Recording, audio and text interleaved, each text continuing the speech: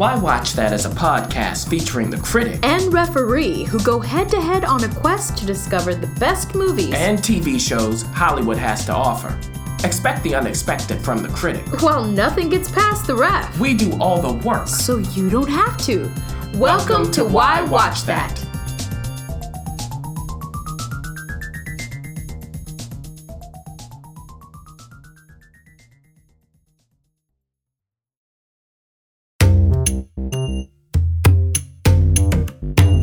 Listeners, hey, guess what? What? Why watch that? We have a giveaway, another one coming to you. You get a DVD. You get a DVD, and you get a DVD. And this time it is What Men Want. So not the Mel Gibson one.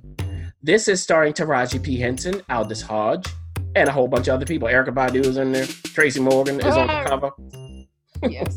Now, the details, Ref, can you tell us how did people find this giveaway? How did they enter? What's the deal? Okay, you can go to whywatchthat.com/giveaways. You can go under the giveaway tab, and there you will find a chance to enter and it starts again May 6th of taping, but this thing ends May 29th, so you don't have that much time. There will be 3 winners, and all you got to do is click, click, click, and follow the instructions, and you too could own What Men Want. Ooh, and this is a Blu-ray combo pack. Yes, you'll get all kinds of deleted scenes and lots of merriment. So go ahead and enter whywatchthat.com, as the Ref said, giveaways, and we'll see who wins.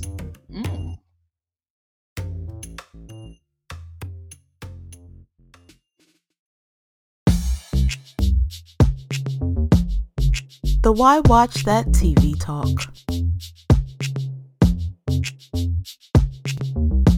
You know what we're here to do, listeners. You know why we're here to do it. We're here to talk about enough TV so we can get to Game of Thrones. Oh, yeah. Well, I heard that people are puzzled. You know what? I heard the same, and I literally heard it. They need to listen to someone. Well, trying to tell them. You will have your chance, dear sir. But first, before we get that all riled up, before your ravens start flying over here with messages, let's start with a series premiere. That's right. We have a new show out that has been getting a lot of buzz. It's called State of the Union. And this has some absolutely familiar characters, Krista and others. It's about marriage. It's about union. It's also on Sundance. Yeah. So good luck if you don't have it. Sneak around, look around, maybe even type, get the app and see if see if it works for your providers. But you got a chance to see what Sundance's new show is all about, and you can definitely tell us. Yeah, so we have married couple Tom and Louise, played by Chris O'Dowd and Rosamund Pike. And they're having a sit down in a pub away from their 2 kiddos, but you can tell that they're obviously waiting for something. And as they do so, she keeps trying to initiate a particular conversation that he keeps avoiding. But why, right? Well, then we get to it. They need to discuss the state of their union. Yeah, but for him, their marriage of late can be summarized like this. She slept with another man, period. Yikes, yowza. But for her, there's more to it, of course. For example, she suggests that he lost interest in her before she even had the affair. Mm-hmm. Well. Heard that before. Have you? Not me. Oh. Like, oh, wow, we're confessions. Oh, if I hear that, I know where the door is. And from there, they hash out exactly what happened to their relationship in ways that you can imagine, but some of the traditional roles are reversed. However, she's the one who wants to work on their marriage with a therapist, while he just doesn't understand the utility of that. And then we find out that the pub they're meeting in is just across the street from said marriage therapist's office. So will they ever actually go into that office? And if so, what will they find on the other side of that door? In addition, week after week, over 10 weeks, what will they have to say about the experience along with a whole host of other things and people afterward? So that's the premise. And here's my review. First of all, everyone involved in State of the Union is top-notch. Everybody. Its creator and writer is Nick Hornby, who wrote the little-known novel About a Boy. Yes. And who wrote the screenplay for An Education, among other things. Its director is Stephen Frears, who's responsible for the film adaptation of High Fidelity, which is another of Hornby's novels, and for many other films, including, get ready, The Queen. Oh, that is definitely one to catch. Philomena. Oh, my. I love Philomena. And Florence Foster Jenkins.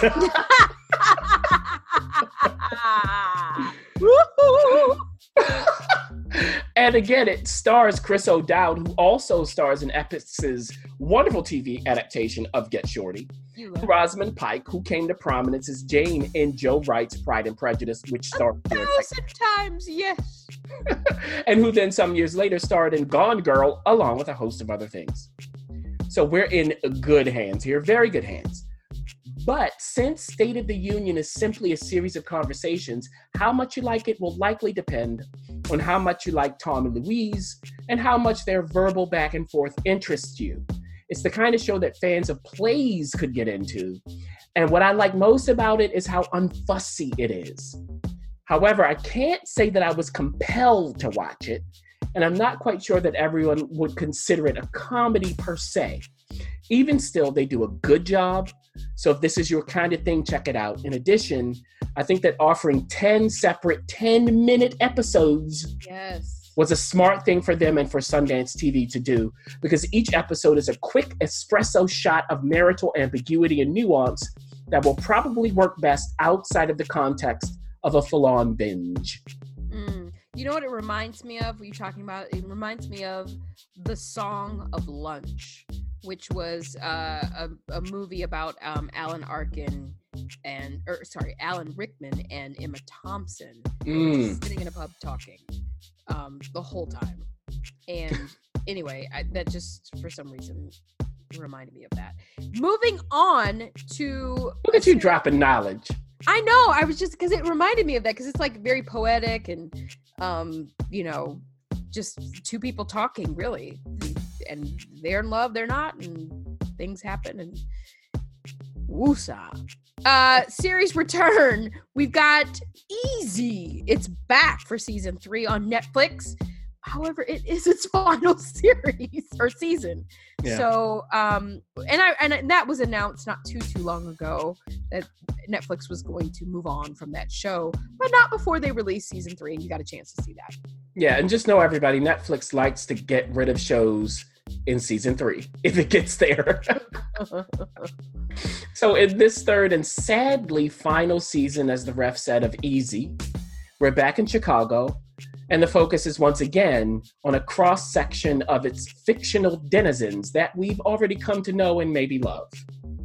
And as always, from episode to episode, different characters and most of all relationships are explored. But here's the question: can any of these relationships truly be easy? I mean, can these people just chill and be happy? Well, I think you already know the answer to that question, but that doesn't mean that Easy wallows in drama. Instead, it's occasionally funny and awkward and improvisational and even sad in an unforced way at times. In fact, tonally, it fits rather well with its title. And in doing so, it tackles all kinds of everyday and definitely not so everyday problems, such as the thrills and perils of having an open marriage. Why? A hilarious look at a would-be private investigator who's gung-ho at first about going undercover, get this, at a party hosted and attended by people whose behavior might please the Marquis de Sade.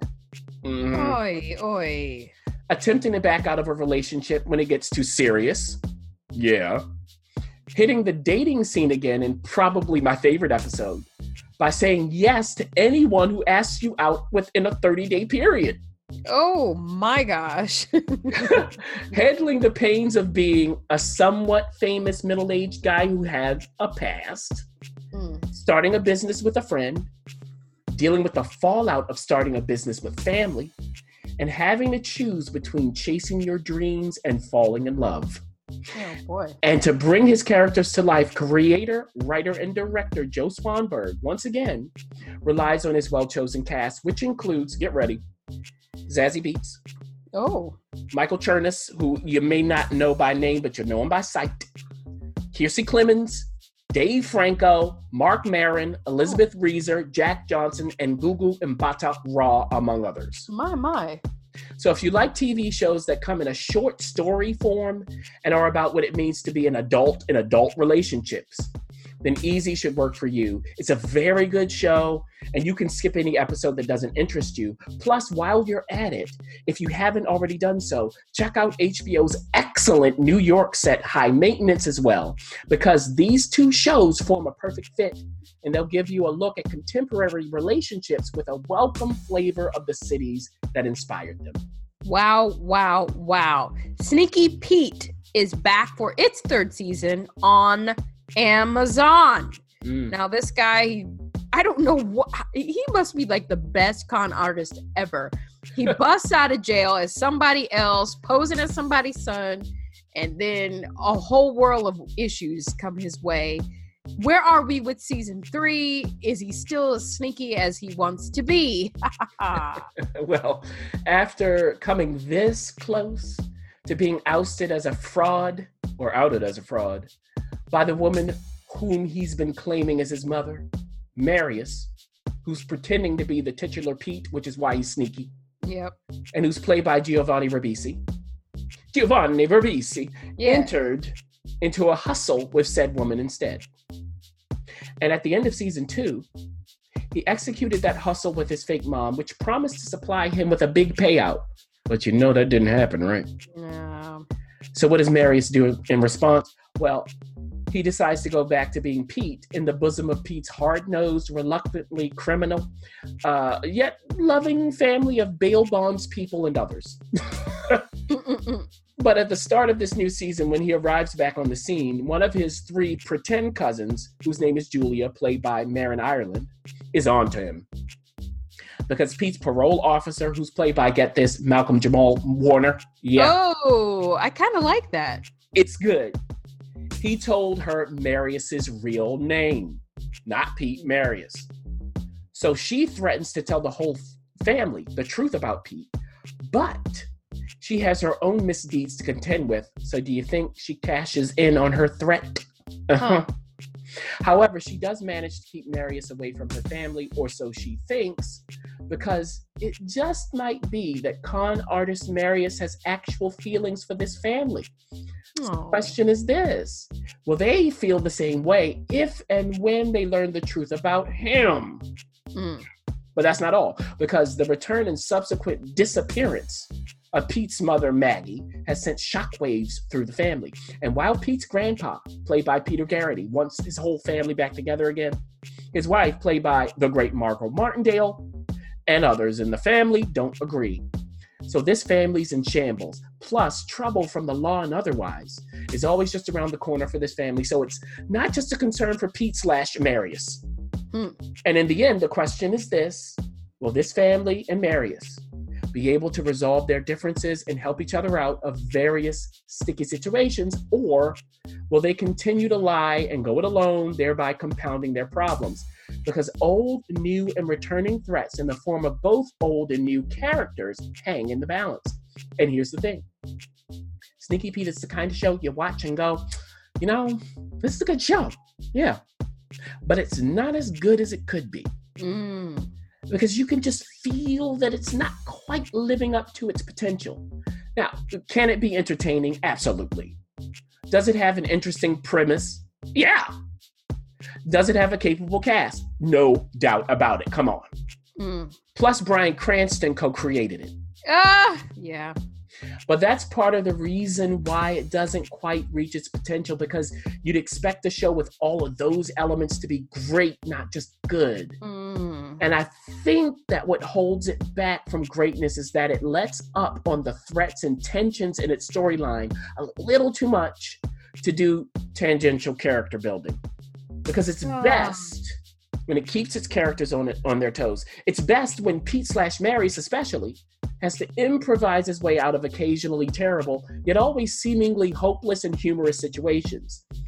Even still, with all of that said, if you're interested in Sneaky Pete and you haven't started it yet, go ahead and give it a whirl. What you can do is watch it until it loses your interest, which might happen sometime during its first season or possibly not at all. Oy. Well, let us tip our hat to a show that has earned someone more Emmys than you can ever imagine. I think for every season she was on, she got an Emmy. I'm not kidding. We're talking about Veep. It is, she is hanging her presidential pin. HBO is closing out 7 seasons of Veep. We know that there's been all kinds of wonderful, hilarious moments, health complications, and definitely memorable ways that are expressing themselves literally right now in our current administration. Yes. So where are we with Veep as you tip your hat to its final season? Well, it has come to this, everyone. Yes, it has come to this. At the end of the highly successful run of Veep, we were confronted with a brokered convention. Oh, yeah, we were. And as a result, all you know what broke loose as the you know what hit every fan in the country. Oy. I mean, there were heart attacks and firings and betrayal and shifting allegiances, along with a look into the future, the tiniest blip of heartbreak, and vile language, of course, in the service of everything that's sacred in this world. And in the end, guess what? Well, I can't tell you how it all ends. But let's just say that they might need to change that title. I didn't say how, though. And so I'll do this instead. I'll take you on a little trip down memory lane.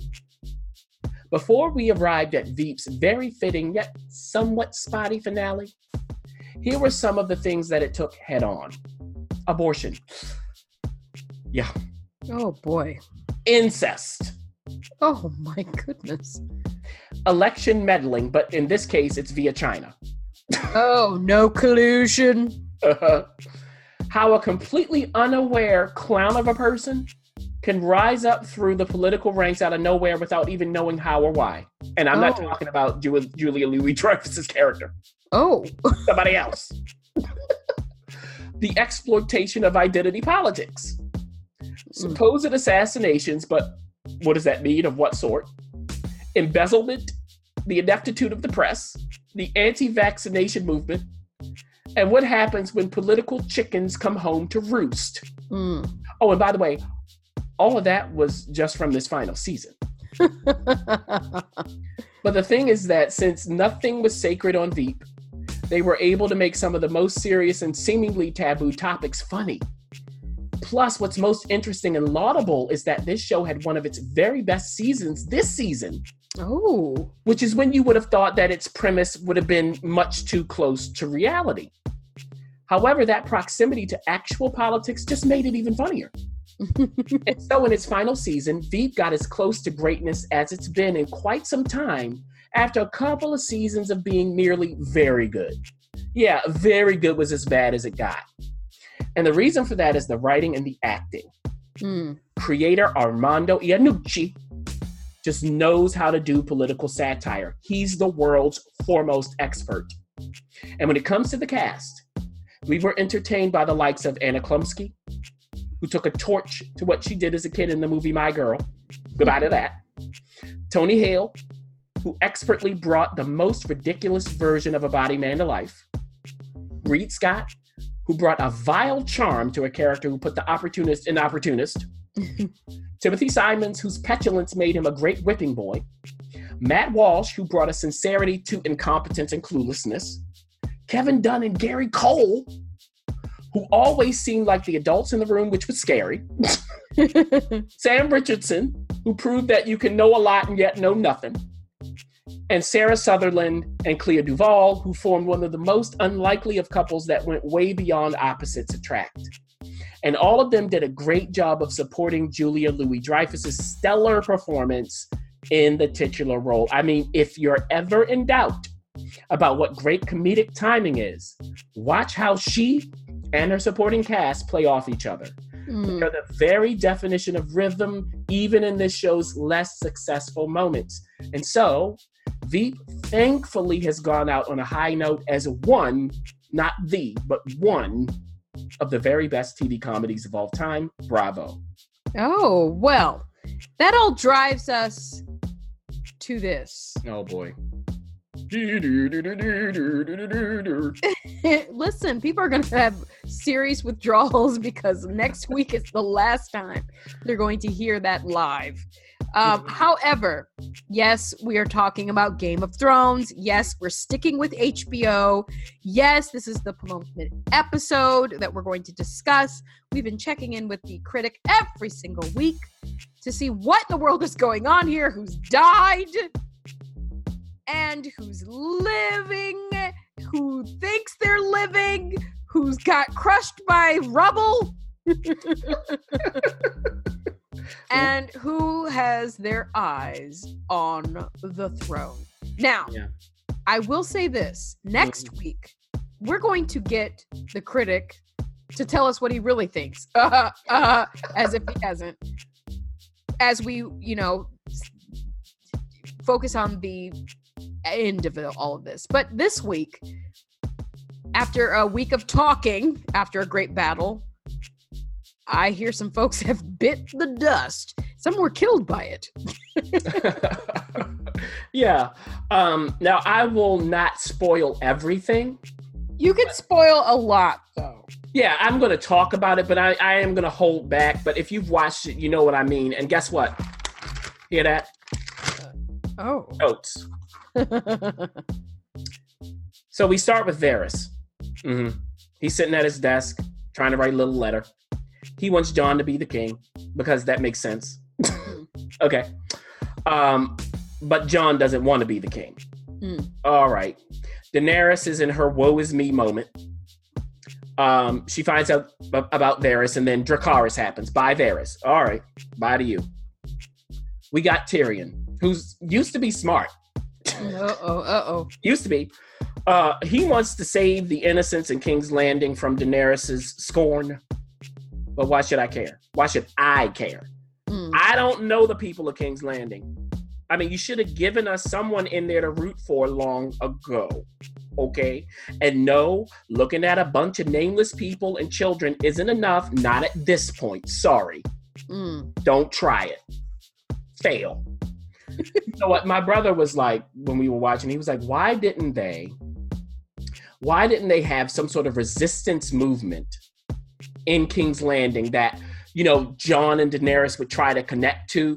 And then it's like, well, they knew what they signed up for. You can sacrifice them. Like, he's not a TV writer. Anyway. We have Arya and the Hound. Look, can we just... we can't do it anymore.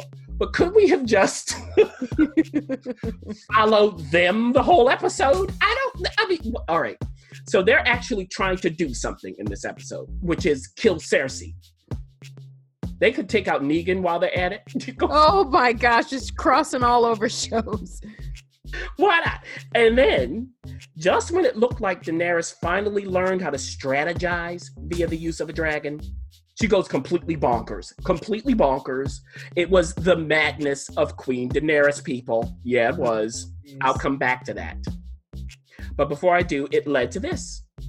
And here are little words, titles I'm giving to these moments. The bewilderment of Jon. He's on the ground going, what in the world is going on? Wake up. Your aunt/lover is nuts. The knowing horror of Tyrion. He's just standing out there looking.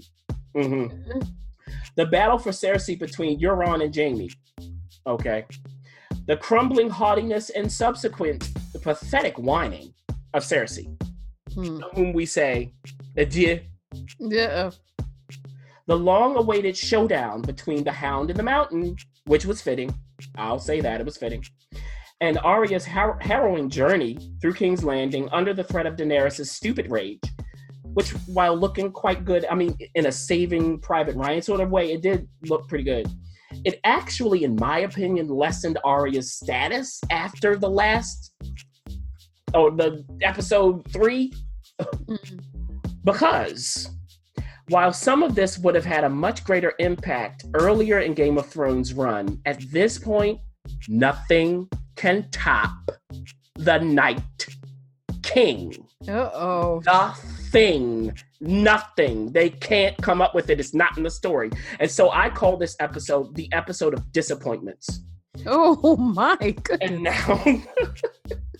And now at this point, Ref, we'll just have to see who's going to stop Daenerys, whom I tried to tell y'all about. I tried to tell y'all about her. Okay? Will it be Jon? Will it be Arya? Will it be someone else? Or will it be no one? At this point, you know what I have to say. I don't care. You peaked too soon. It's just what I said. That's what I said. Then what are they going to come up with in the last episode? They all of a sudden going to create new characters? Come on, people. Maybe people come back to life. Maybe they will. What, are they going to do Lady Stoneheart finally after all these seasons? Please. Whatever. If they tried it, it would just cheapen it even more. Ew. But I'll end with this. If anyone knows where Bran is, give me a call. He's going missing. Bran is the one. Maybe he is. I mean, he was completely missing in this episode. They keep teasing. I mean, he's the three-eyed raven. He goes into rape. What is he thinking? Can I get in his head? Y'all are all about dialogue, right? But I don't know a thing about what he's thinking. I'm lost in memories. And the writing is supposed to be so good. Y'all give this show all these Emmys and nominations. Are you serious? And all y'all sitting around going, what happened in the last episode? Look, I've been trying to tell you. See, if y'all didn't make it the greatest show ever, I wouldn't have this reaction. But I'm going to stop now. Yes, because we've released the Kraken. Because I will wait for the end, and maybe my opinion will change in the last hour and a half. Who knows? But we'll find out, and I have a lot more to say. I promised everyone that I would tell you why I don't care. I purposely held that back, but you will get it after the final episode. Well, with that being said, clean out your ears because you just got an earful. You can check out any of these shows, and of course our coverage of them will continue if they haven't ended already. So until next week, until we find out who will dethrone the Game of Thrones, you keep it locked here at Why Watch That.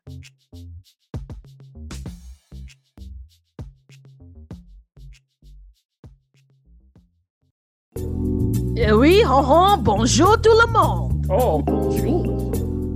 Listen, this year is our first year covering the Cannes Film Festival. What?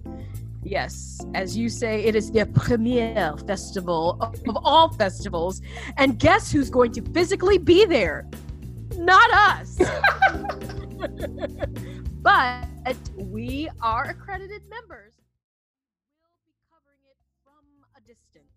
But that's not all we'll be doing. We'll also be giving you some highlights this May 14th through the 25th of the action and the flair and the dresses and the movies and the film stars, all from the comfort of our own home as people enjoy themselves in the south of France. Now I hear you're pretty excited about this year's festival, Critic.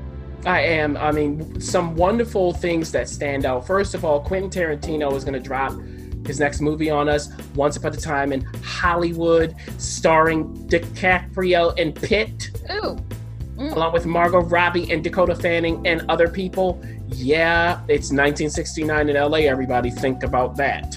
Now, we also have a return of Jim Jarmusch, whose last film, Patterson, we really enjoyed, Ref.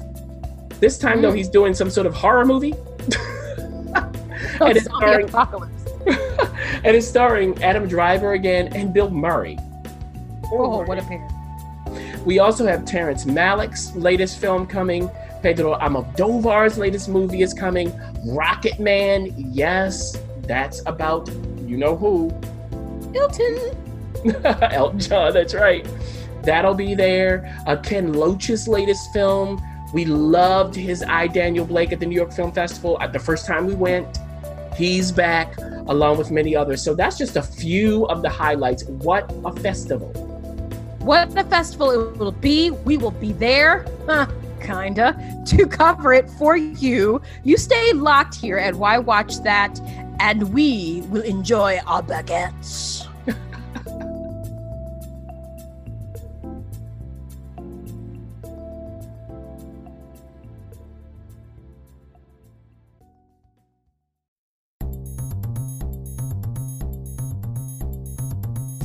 Thanks for listening. For additional resources, visit whywatchthat.com. Good idea, and we'd love to hear from you. So go ahead and leave comments, feedback, and you can rate us on iTunes. We'll see you next week. See you.